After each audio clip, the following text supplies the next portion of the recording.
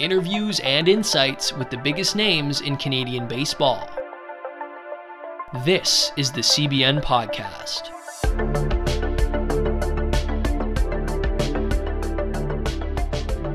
Welcome, Canadian baseball fans, to the Canadian Baseball Network podcast presented by the Baseball Zone. Our topic today really can't get any more Canadian, Jackson. Yeah, we're talking World Baseball Classic Team Canada's roster. Of course, rosters were announced recently, and there's been some discussion about it, but not a lot of real breakdowns or real insight into the specifics of the roster. So we're going to get into that today here on the CBN podcast, our initial reactions, and then going through some of the position player groups, of course, as well as the pitching staff, and kind of just giving you a good guide to the tournament. And of course, once you listen, if you agree or disagree, please feel free to comment. We definitely want to hear what you have to say about Team Canada and their chances at the World Baseball Classic. And we do plan to have a bunch of content coming down the pipe here for the World Baseball Classic here in the CBN podcast. So also stay tuned for all of that. But I think without further ado here, Matt, let's jump into the roster. Yeah, I think, let's start with initial reactions. When I first saw this roster, I always get excited whenever you see the World Baseball Classic. You see specifically Team Canada. A lot of young talent. It looks like a real nice blend of young and more experienced members of the national team. Yeah, and that's something that Greg Hamilton touched on when the roster was announced via sportsnet.ca. That's something that's clearly going to have to be important for this team. Look, a lot of these young players coming up, they're going to be sort of part of the next generations of Team Canada at the World Baseball Classic. So it's good to really unite these generations. You've got, the Albers and the Lowens and, the Freddie Freemans in his prime mixed with, some of the prospects like Karl Casey and Mitch Bratt and the likes of that. So I'm really excited to see kind of the dynamic of this team. It has a chance to be really interesting. Yeah, and I think, you kind of hit the nail on the head. The other thing that you think of when, you look at a roster for the first time is who's missing. Mm-hmm. And obviously there's a few guys, big name guys that are missing from this team. But I think you nailed it when you said a lot of these guys, it's important for Canadian baseball fans to watch this tournament and watch this team specifically because these are some of the coming stars in Canadian baseball that will be playing in the big leagues. You look at a guy like Edward Julian. He's on the cusp, a very highly rated prospect. So it's going to be interesting to see how some of these younger guys fare in this environment. And it should be noted regarding some of the high-profile Canadians that are off the team, like a Joey Votto or Mike Soroka or Josh Naylor, Jordan Romano, Jameson Taillon. I mean, you could go down the list, right? The amount of guys who could have really, really helped this team in some key areas not available. Part of that was due to health and insurance reasons. And part of that was due to just club situations, guys wanting to focus on their team during spring training. Look, it can be a difficult time of year to pry guys away from big league spring training, especially, if you're a guy like Zach Pop, who's trying to make the big league roster, right? With the Jays, trying to make sure that he can at least put himself in a good spot to do that. Jordan Romano, who wants to have a good, healthy season once again as a closer for the Jays. So it's that give and take a little bit with the WBC, but I think a lot of Canadian fans were disappointed that they didn't have that star power. I think that some were expecting. Yeah, of course. And I think you miss guys like Votto, Soroka, the big name guys. It's understandable why they're not here. Votto had a season cut short last year because of a shoulder injury. Soroka, obviously the Achilles, he hasn't pitched in a few years. So it's understandable, but definitely opens the door for some of these younger players that we're about to talk about. So let's start off with a pretty young position, looks like, for Team Canada with the catchers. We'll start with position players, and we'll go to the catching group first. And this is a group led by Bo Naylor, who should be the clear number one, you'd think. In this case, of course, had a great season in the minors in the Guardians organization last year, and a real chance to start 2023 on the right foot. Yeah, and obviously one of the many Naylor brothers that we know about. Obviously, we had Miles, the younger brother, on the podcast not too long ago. And I wrote an article back in September about what this team could look like if everything went right. And I had Bo Naylor as the starter. The question for me was, is he going, after being called up late last year, was he going to attend and play for Team Canada, given his situation on the Guardians roster? Obviously he is, and he's going to get a lot of playing time in this tournament. And then the other catchers in this group, Kellen Deglan, who at this point in his career, he's 30 years old, probably going to be a backup. Obviously, last played in AAA with the Buffalo Bisons in the Jays organization, spent 25 games there last season. So you've got a guy with a lot of professional experience. Yeah, and Canada plays 4 straight games, so I think you're probably looking at Deglan as the backup, given the experience behind Yep. Naylor. I think as it stands now, Naylor, his job for sure. And listen, this would be a huge boost, wouldn't it, Matt? If Bo Naylor can really hit the ground running here in this tournament and contribute offensively. I think the Cleveland Guardians would like that as well. Again, the thing you have to consider is, people will talk about the timing of this tournament. Is March the right time? Is after the season the right time? Anytime you really play, there's no in such a long baseball season. I don't think there really is an ideal time to have a tournament like this. But you also have to remember, at a demanding position like catcher, Naylor probably won't play 3 or 4 games. Right? They're going to be obviously cognizant of that and what the big league teams want them to be doing this early in the season. Well, and I'd imagine if, for example, can't imagine the Blue Jays were too upset that Jordan Romano decided to stick at spring training. I can imagine the same thing. I'm sure the Braves weren't exactly disappointed with Soroka deciding to stick around and not participate in the World Baseball Classic. But it is a really interesting experience, and I think it's one that can really benefit Bo Naylor, as we talked about. Let's move to the infield now. There's been a good amount of discussion, partially because, let's be honest, Canada's best hitter is in this group. It's Freddie Freeman, of course, the first baseman, former MVP, 12 full seasons in the bigs, just a model of consistency, Matt, 3-time Silver Slugger. He is the engine in this lineup, but more than that, he needs to be, Matt. This offense goes as Freddie Freeman goes. And it's interesting, when we had Greg Hamilton on a podcast earlier, go back and check it out. It's a great conversation.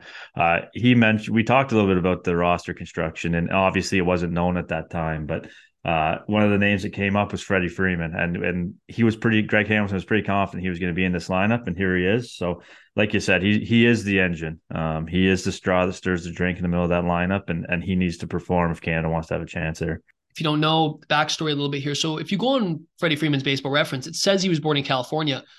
His parents, however, were both born in Canada, and they were both born and raised in Canada. His mother passed away when Freddie was 10.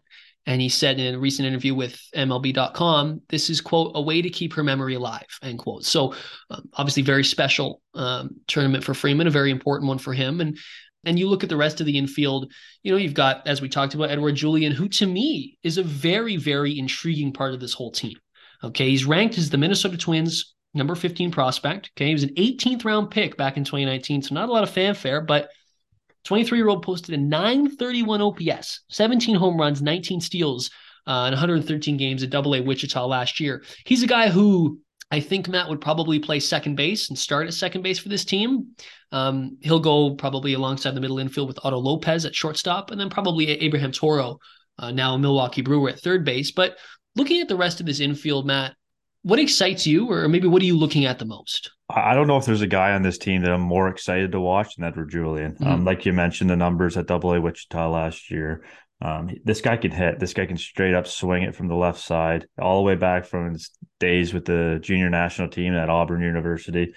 I think this could be a guy that gets a late season call up with the Twins. Obviously I don't know anything specific about that, but it wouldn't surprise me at all with the numbers that he's put up. Then you look at a guy like Otto Lopez. There's some big league experience there.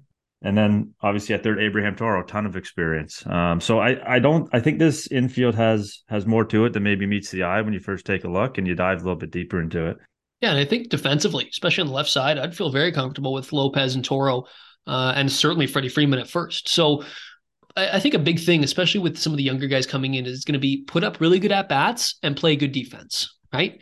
I think a guy like Edouard Julien could certainly fit the bill there, but maybe pack a little punch offensively. Should also mention Damiano Palmigiani, a Blue Jays prospect, also made the team. He'll predominantly probably play a bench role. He just finished this past season at High A Vancouver with 778 OPS, 13 home runs. Again, a guy you'll probably see coming off the bench, and just some depth for this infield. But overall, Matt, I agree with you. I think that this is kind of a sneaky, okay infield. Obviously you're missing a Naylor and a Votto, but given the situation, it's not all that bad. Yeah, I mean, and I think, for a guy like Julien, a guy like Palmigiani, depending on how much he gets into game action, what better stage in March than the World Baseball Classic to kind of make your mark and grab the attention even more? I'm sure Julien has the attention of the Twins brass, but grab it even more with a strong performance here. And so how would you structure this infield then? If it were me, I'd probably put Freeman at first, Julian at second, Lopez at short, and Toro at third, with Palmigiani on the bench. Yeah, I don't think there's really any other way to structure it. Toro can play second as well, maybe a little bit of short if need be, but I think that's pretty bang on. Now we move to the outfield, and the outfield is really interesting, I think, because again, led by Tyler O'Neill, right? Who, let's be honest, Matt, is coming off a pretty rocky 2022. He graded out as about a league average hitter, but certainly not eighth in MVP voting like he was in 2021. So a lot of pressure on O'Neill to have a better season this year for the Cardinals, but also to hit the ground running here with Team Canada as well. If Freeman's kind of the engine, I mean, O'Neill's kind of the tires of this thing to make it go. He's gonna be right. I don't know much about cars, but that's my car reference. So comparison. But yeah, O'Neill's gonna be a huge part of this team. Glad that he, like you said, a little bit of a down year last year compared to the previous season. Still, the talent's there, the opportunities there. He's gonna be, relied upon heavily, and he needs to perform if Canada wants to make a push. So you can pencil him into left field for all four of Canada's games as long as he's healthy. And the most obvious ways to generate offense for this team would be Freeman and O'Neill driving in runs, obviously. But you look around the outfield, there's some interesting names in here. You've got Owen Casey and Denzel Clark, who are both prospects, right? Casey is the Cubs' number 10 prospect, played in 105 games for High A South Bend last year in the Cubs organization, 751 OPS. Obviously still far away from the big leagues. Same thing with Clark, Oakland's number 13 prospect. He had a bit of a better year last year. Between single A Stockton and high A Lansing, he put up an 834 OPS, 15 homers, and 30 steals in 93 games. So some speed perhaps, and a guy in Clark, maybe a pencil into center field. I'm really interested, Matt, though, to see how these two, especially Clark and Casey, get used in the outfield. Yeah, I think you beat me to it. I said Julian's probably the guy I'm most excited to watch, if simply because he's probably the closest to the big leagues. Behind him, it's going to be Casey and Clark. Obviously, Casey of the Fieldhouse Pirates and Clark of the Toronto Mets. So pretty close connection to us here in Ontario. But yeah, high upside. And when we talk about 2027 and beyond, these are guys that, you're going to be relying on. So to get them this experience early and see what they can do, baseball is a funny game. You never know how it's going to shake out. So both very highly touted prospects by their team, and hopefully they can get a good start off to their season. And the other two outfielders here listed, Canada's roster, a little more mystery, dare I say, about Jared Young and Jacob Robson, more so about how they're going to be used. So Young, he spent the last few weeks of the season actually up in the bigs with the Cubs.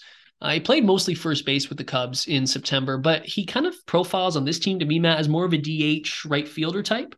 Yeah, I think they're going to need that. I don't think he's going to be playing first. I think Freeman's going to No take the bulk of the load there, and obviously DH as well if need be. But yeah, Young was a guy that when he got called up, that it kind of took me by surprise. It was a guy I wasn't really thinking about when the Cubs called him up there, and he came up and had a decent little run, and he's obviously going to be looking to latch on more full time this season. So that's another situation where kind of surprising that he would bypass spring training. Mm-hmm. But obviously a lot goes into it. There's a lot of conversations behind the scenes and support from the team. So happy that he's on the team as a Canadian baseball fan, and more big league experience for what you would say is a relatively inexperienced outfield. And should note, if you look at his baseball reference, he played a lot of different positions last year in AAA. He spent some time at first base and third base, left field, a little bit of time in right field as well. So we'll see with Young. Maybe it's a thing where he's sort of, whether it be moves around throughout the game, depending on pinch hitting and pinch running situations and things like that. It'll be interesting, though, to see how Team Canada and the coaching staff kind of use Jared Young and Jacob Robson of course, London, Ontario. Big shout out to London, Ontario. He was released by the Tigers last year, but then he went to the KC Monarchs, okay, in the American Association independent ball and put up a 1034 OPS, okay? That was enough to get him an invite to Team Canada's roster. So looking at Young and Robson, how do you think they'll factor into this team? Yeah, you know what? With Robson playing so many positions, like a kind of like a utility guy on this team, that never hurts because, as you know, guys drop out, guys get injured right up to they take the field. So, that never hurts to have a guy that can play so many different positions and can be versatile in that way. They'll obviously utilize the DH as needed. As well. As far as Robson, again, another guy with big league experience. That never hurts. He's played at the top level. He's not going to be overmatched by the moment. And you have younger guys like Casey and Clark in this outfield. Great for those two to be around big league outfielders. Yeah, I think it's a good mesh of, like we talked off the top, that sort of, older regime and the younger guys coming up. So I'm interested to see how this outfield pans out. Yeah, and so I think it's hard to really predict who's going to start where. Obviously, you slot in O'Neill in left, but after that, you probably think it'll be Denzel Clark in center. But in right field, I mean, hell, it could be Young, it could be Robson, it could be Owen Casey late in the game to play some defense, or maybe it's Young coming into the game late to pinch hit. There's a variety of situations there, but I think one thing that the additions of Young and Robson do is give you a little bit of versatility and some options here as it pertains to the outfield. Yeah, and I think if you slot, obviously the speed plays for Denzel Clark in center field. Yeah. But if he pencils into center field, he's taken a spot of a guy that has or is playing in the big leagues. Right. So that would be good for Denzel Clark and the Oakland Athletics. Let's just put it that way. And it'd be exciting. And that speed, if not starting in the outfield, that's going to play a factor at some point in this tournament for Canada. And speaking of speed, I mean, another addition that's actually just been made to Team Canada recently was announced that Andy Yersey's no longer taking part in the tournament. It'll be Deshaun Brown. Oakville, Ontario. Big shout out to Oakville, Ontario. Jay's prospect in the system, an outfielder joining the team here, Matt. Yeah, so kind of the nature of the tournament here, guys drop in, guys drop out. Andy Yersey, for people that don't know, just signed with the Cincinnati Reds. So it's Deshaun Brown coming in. Again, Jackson, you talk about speed. That's kind of a theme in this outfield with him and Denzel Clark, guys that can really run. I wouldn't expect to see him too much, in terms of at the plate. But certainly an option to pinch run, play some defense if needed. Just another guy to have on the bench. And we talked about throughout this episode a lot, blending the generations. Another example of that, bringing in a highly touted Canadian prospect to get some reps and to get to meet the rest of the team here. Yeah, another Canadian Premier Baseball League swap out. Andy Yersey of the Toronto Mets is out. Deshaun Brown of the Ontario Blue Jays is in. So it's exciting to see some guys, up and comers, so to speak, ply their trade during this tournament. Always good to have some speed. And it's hard to say, right? A big thing about this tournament is it's a lot of it's just lightning in a bottle, right? Who has the best 4 games? You know what I mean? We can, and we've been doing this throughout the show, looking through guys' careers and where the highest level they've played and stuff like that. But who knows? I mean, that's the beauty of this tournament, right? That's the beauty of the World Baseball Classic, is that anything can happen, right? You're playing for your country. It's very, very early in the baseball calendar, so you're not exactly sure what you're going to get at any of these guys.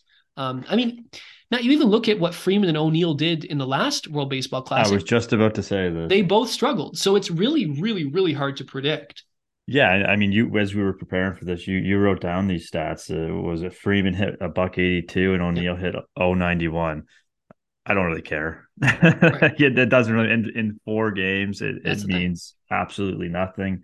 Can they do that again and can it be successful? Probably not. But it's in no way indicative of or predicting anything. But it's interesting to talk about. Baseball as a game of stats, and people will mull over that until they go blue in the face. Yeah, and obviously, you want to put your best roster on the field and things like that, but who knows? Maybe it will be, an Otto Lopez who comes through with a big 3-run home run in a pivotal moment of a game or something like that. When you least expect, hell, maybe Damiano Palmigiani comes in to pinch hit at some point, comes up with a big hit. You just never know, and that's the beauty of baseball. So we've talked a little bit about the position player side. Now to kind of wrap that up, you look at this lineup. Can you give me maybe like a grade or like a rating out of 10 for how you like the lineup? That's a good question. You put me on the spot here. I did. Yeah. With no Votto, no Naylor, no Charles LeBlanc, a guy that we haven't mentioned, obviously played pretty well for the Marlins last season. That certainly hurts, but you got guys like Freeman, you got guys like O'Neill. Those guys are going to drive in runs. You got some speed. I don't know if I would go ahead and give it a grade, but it's interesting. Let's just put it that way. There's a lot of unknown in this lineup, which could be good or it could be bad. Let's be honest, especially in a short tournament. You can say that for just about any roster. Exactly. And now obviously you'd feel one thing that we should also illustrate is that other countries like the United States, the Dominican Republic, what they have is that they can afford for some of their best players not to play because they have so much depth, right? Whereas with Canada, it's just not, they don't have the same depth as we're seeing now. No disrespect to any of the players on the roster. It's still an incredible achievement to play for Team Canada at the World Baseball Classic. And professional baseball, it's, of course, extremely difficult regardless of the level. But I do think it's interesting and sort of something to point out. You know how they say in spring training, you watch a game, all kinds of wacky things can happen because it's still early. Pitchers are still getting or working in, and hitters are still getting timed up, stuff like that. So I think there's a lot of, if you haven't watched this tournament before, or maybe if you're just new to baseball in general, I would certainly be cautious of making too many bold predictions, as we're doing right now. Yeah, that's why I fail to give this a grade because, you look at this roster, you got guys like Naylor, Freeman, Lopez, Toro, O'Neill, Young. Those are all guys that play in the big leagues, play at the highest level, have seen the best pitching. Anything can happen. They're obviously good enough to get there and be there. They're good enough to be on this team, clearly. So it's hard to make a prediction.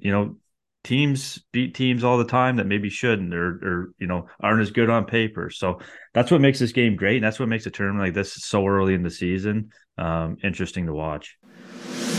And now a word from the Baseball Zone, as their 20th annual Baseball Zone Swing in a Spring March Break Baseball Camp is coming soon. TBZ welcomes all players aged 5 to 13 years old to join the Zone's coaches for some baseball fun. They can develop skills while also having fun and, of course, appreciating the great game. So get out of the house and join the Baseball Zone the week of March 13th to 17th. So when we take a look at the pitching staff now for Team Canada at the World Baseball Classic, Matt, we do actually have a little bit of insight gleaned from an interview that's going to be coming out later this week with none other than the manager of Team Canada, Ernie Whitt.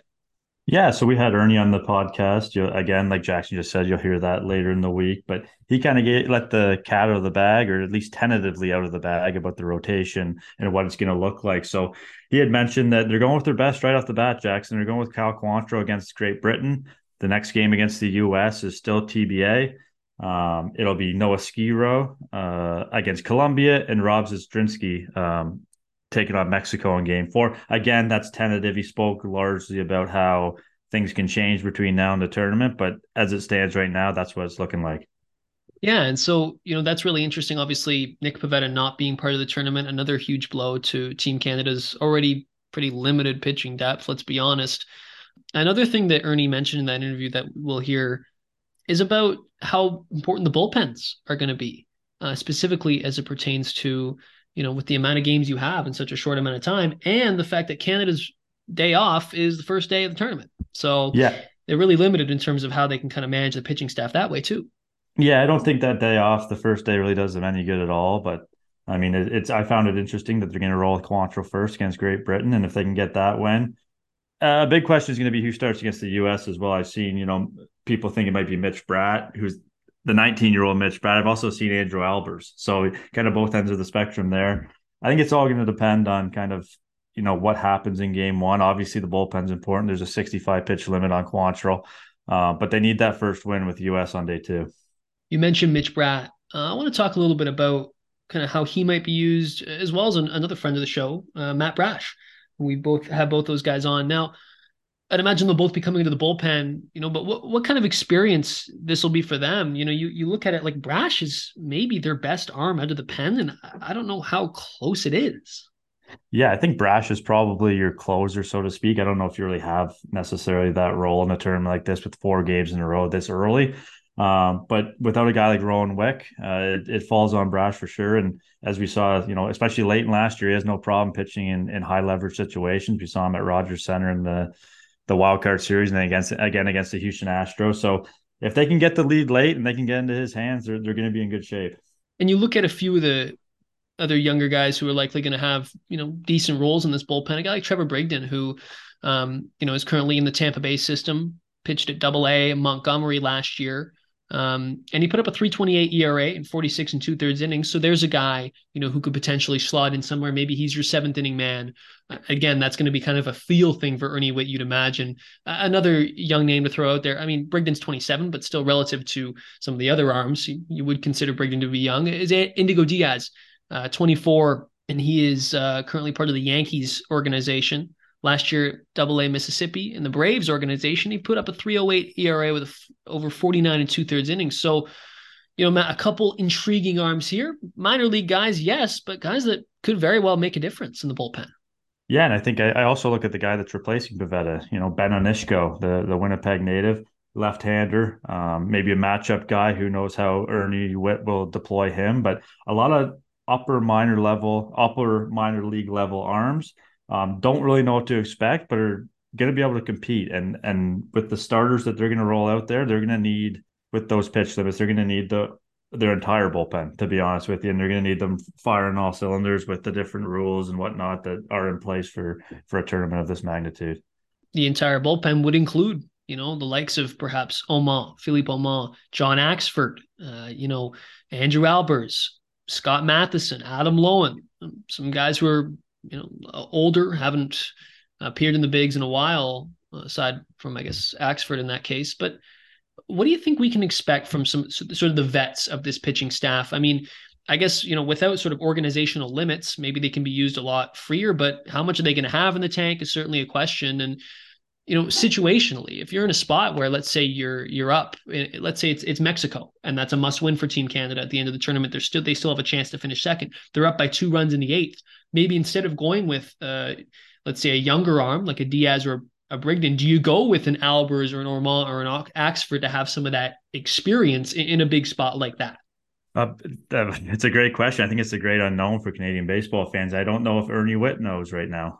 As they head into kind of this abbreviated camp, I guess you can call it, in a couple exhibition games, he's going to have to find out what he can get out of those veterans.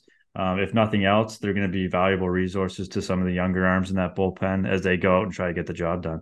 And again, like you said, in a tournament like this, with how random it is, you might be surprised with the way the bullpen's used and things like that, not just with Team Canada, but I think around the tournament. And I think, you look at again, I don't want to go back too much to that game too against the USA, but who's going to start that game? Obviously there's rumors floating out around there. Do they go with an older guy, a younger guy? How do they approach that game, knowing that if you win games 1, 3, and 4, you're moving on? It must be so exciting, for some of these young guys who, let's use a Brigden, for example, who's pitched at AA. Obviously, Tampa Bay Rays, they know bullpens, they know good relief arms for sure. I feel like a good tournament like this, or a big moment in a tournament like this, could really put you on the map as a prospect. Yeah, definitely. I mean, if you're, a younger guy, you want to get in there against, some of these big league names. And that USA game, for example, whoever gets to start that game, if it's not, somebody that's already established, which it probably won't be, knowing how things are, setting up here, it's a huge opportunity, not only just to advance your career, but to have that opportunity to say, hey, I started against the US in the World Baseball Classic. That's a pretty cool feather to have in your cap. And how that plays out is really going to affect the rest of the tournament, how everything else lays out. So it's a lot up in the air. We're kind of, talking about hypotheticals here when really we don't know. We're not in the dugout. Luckily, Ernie gave us a little bit of a heads up on what could be happening, and you'll definitely want to check out that episode coming out later this week. Yes, big shout out to Ernie about that. I think one thing that we definitely can say for sure is that, Canada's pitching depth is significantly hurt by, some of the guys who aren't here, right? Like if you just look at like guys who could pitch for Team Canada versus who actually are, it's a much different list. No disrespect to any of the guys who are on this roster. As we've said during the episode, like still pro ball players, still very difficult to get to this point, and not taking anything away from that. But, could you imagine if they had a Jordan Romano in the back of that pen? You mentioned Rowan Wick, you know what I mean? A Jameson Taillon, a Mike Soroka. I feel like with this tournament, there are, especially with the pitching side, there's going to be a lot of sort of what ifs, what could have been in this situation. Yeah, and I think, that's part of, the timing of the tournament, and that's something else that we spoke to Ernie about. But it's just the nature of the beast. I think everybody's kind of dealing with the same thing, but unfortunately, Canada doesn't have the exact same amount of depth as some of these other countries. But again, I'm excited, and I hope other fans are excited to watch some of these younger players, because these are going to be the guys going forward that you're going to see popping up in the big leagues. So it's going to be an exciting, regardless of the outcome, to watch these guys perform. And so, we talk about the schedule a little bit. You alluded to it briefly. Canada's first game is actually on the second day of Pool C games. Their day off is the first game, or the first day rather, of Pool C, the Saturday. So they kick off on Sunday against Great Britain. I think for Canada, obviously, that's probably your ideal opponent to kick off the tournament, right? Yeah, I mean, you would think that would be the game of the group that, they should, a good chance to get off to a win, get off with a win. Obviously it gets tougher from there, but like we said, baseball is a funny game. You let your guard down for, these are also very good baseball players on the other side. So you let your guard down, it's easy to drop a game, and Canada, looking at this schedule, really can't afford to do that on day one. And then the following day on the Monday, they have the United States, who is right up there with the Dominican Republic and Japan as, the best teams in the tournament. But again, anything can happen, right? Of course, we've seen classic Canada beating the US prior, but obviously that's going to be a tough one. But look, you talked about it. There's major league talent on this team. On the Tuesday, though, they play Colombia. And so I do wonder if there's a situation here where if you can find a way through those first three games against Great Britain, the United States, and Colombia, if you can take 2 of 3, you're in a pretty good spot heading into that Wednesday against Mexico, albeit perhaps that's an optimistic point of view, but I think that's what you kind of have to do in this situation. Well, being from Canada and watching Canada at the World Baseball Classic, I think it's okay for us to be optimistic. But yeah, I mean, if you get 2-1 and you can go into that Mexico game and a win moves you on, you're feeling pretty good. If you were to tell Ernie with that right now, I feel like he might take it. Yeah, the old "if I told you" game. And that's the thing. I mean, that game against Mexico, depending on how obviously the rest of the pool shakes out, there's a million different possibilities. But that could be a huge game to determine who finishes second in the group. Okay, so we've talked about the position players, we've talked about the pitchers. Just a general theme of this team feels, like Hamilton said, sort of blending generations. Matt, how do you feel overall about this team? The position players, the pitchers, are you expecting them to finish second? Are you expecting them to finish third or fourth? I mean, I think the U.S. is the class of the group. I think most people would agree with that. Anyone that has Mike Trout, the names that are littered throughout that lineup is strong. Obviously, I said it before. I think the word I would use is interesting. For me, I have a little bit of a different perspective covering college baseball and all the way from grassroots up to the big leagues. I've seen some of these guys come through college, and I see what they do each of the level of the way up. And I go back, a guy like Julian, a guy like Brigden, Casey, Denzel Clark. I'm interested to watch those guys. I really am. I mean, will it turn into success on the field?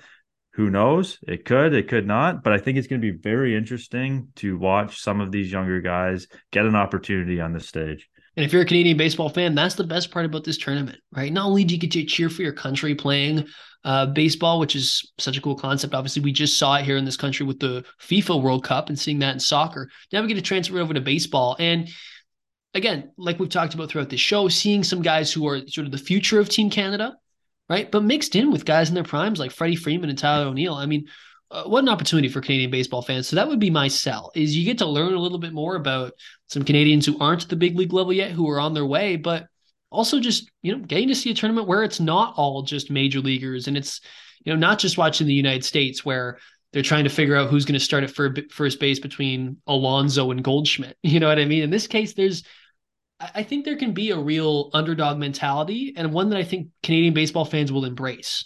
Yeah, I think Canadian sports fans in general like to embrace that mentality. And my message to fans would be to enjoy this tournament. Mm-hmm. I know there's going to be a lot of talk about who's not here, but enjoy who is here. Like, these are very good baseball players. A lot of these guys are the next generation of Canadian stars. Like you said, combined with current stars and guys that are probably that are past their prime, but are coming back to represent their country, because that's how much it means. A guy like John Axford, jumps at the opportunity to play for Canada. That's special. And doesn't happen all the time. So there's a lot of storylines that we could, that we can watch here that I hope Canadian fans, take the time to appreciate and enjoy. And I think they're going to be competitive. I really do. So who knows where this team can go. Briefly looking at the Mexican and Colombian rosters, these teams aren't like unbeatable. You know what I mean? These aren't the Yankees of the 90s. You know what I mean? Like, these teams are beatable. It's just, they have maybe a little more big league experience, right? Or perhaps they have a bit more veterans than younger players or what have you. But especially in the case of Colombia, I mean, to me, Matt, that's a winnable game. I understand that, you'd probably like a guy like, Gio Urshela in your infield and things like that. But if I'm looking at it, I mean, Freddie Freeman is a better hitter than anybody Team Colombia has. So we'll see. Yeah, I think Freddie Freeman might be better than most hitters in the tournament. Right. It's baseball. Like, baseball is so unpredictable, of all the major sports. I mean, upsets happen every day. You get a good pitching matchup, you string some hits together, all of a sudden, you beat a US, and then you're in the driver's seat in the pool. So I'm looking forward to it. Well, that about wraps it up here for our CBN podcast Team Canada roster breakdown. We appreciate you joining us. And We talked about some of the general themes, blending generations, an underdog mentality, having a good mix of youth and veterans. But one thing I can guarantee, Matt, it's going to be a very, very exciting tournament. This tournament comes around once every 4 years, longer than that because of the pandemic. But anytime you get to watch Canada play and suit up and watch a bunch of Canadians take the field and compete, it's an exciting time. And I hope fans are as excited as I am. You know what? Even with the play on the field aside, stories like Freddie Freeman's, where he's playing, a way to keep the memory of his mom alive. To me, that's so special. That's what sports is all about. So at the very least, that human connection there, I think, is certainly one reason to pay attention to this. So for Jackson Farough, from Matt Betts, we appreciate you joining us. Let's enjoy this tournament. Go Team Canada. Thank you for listening.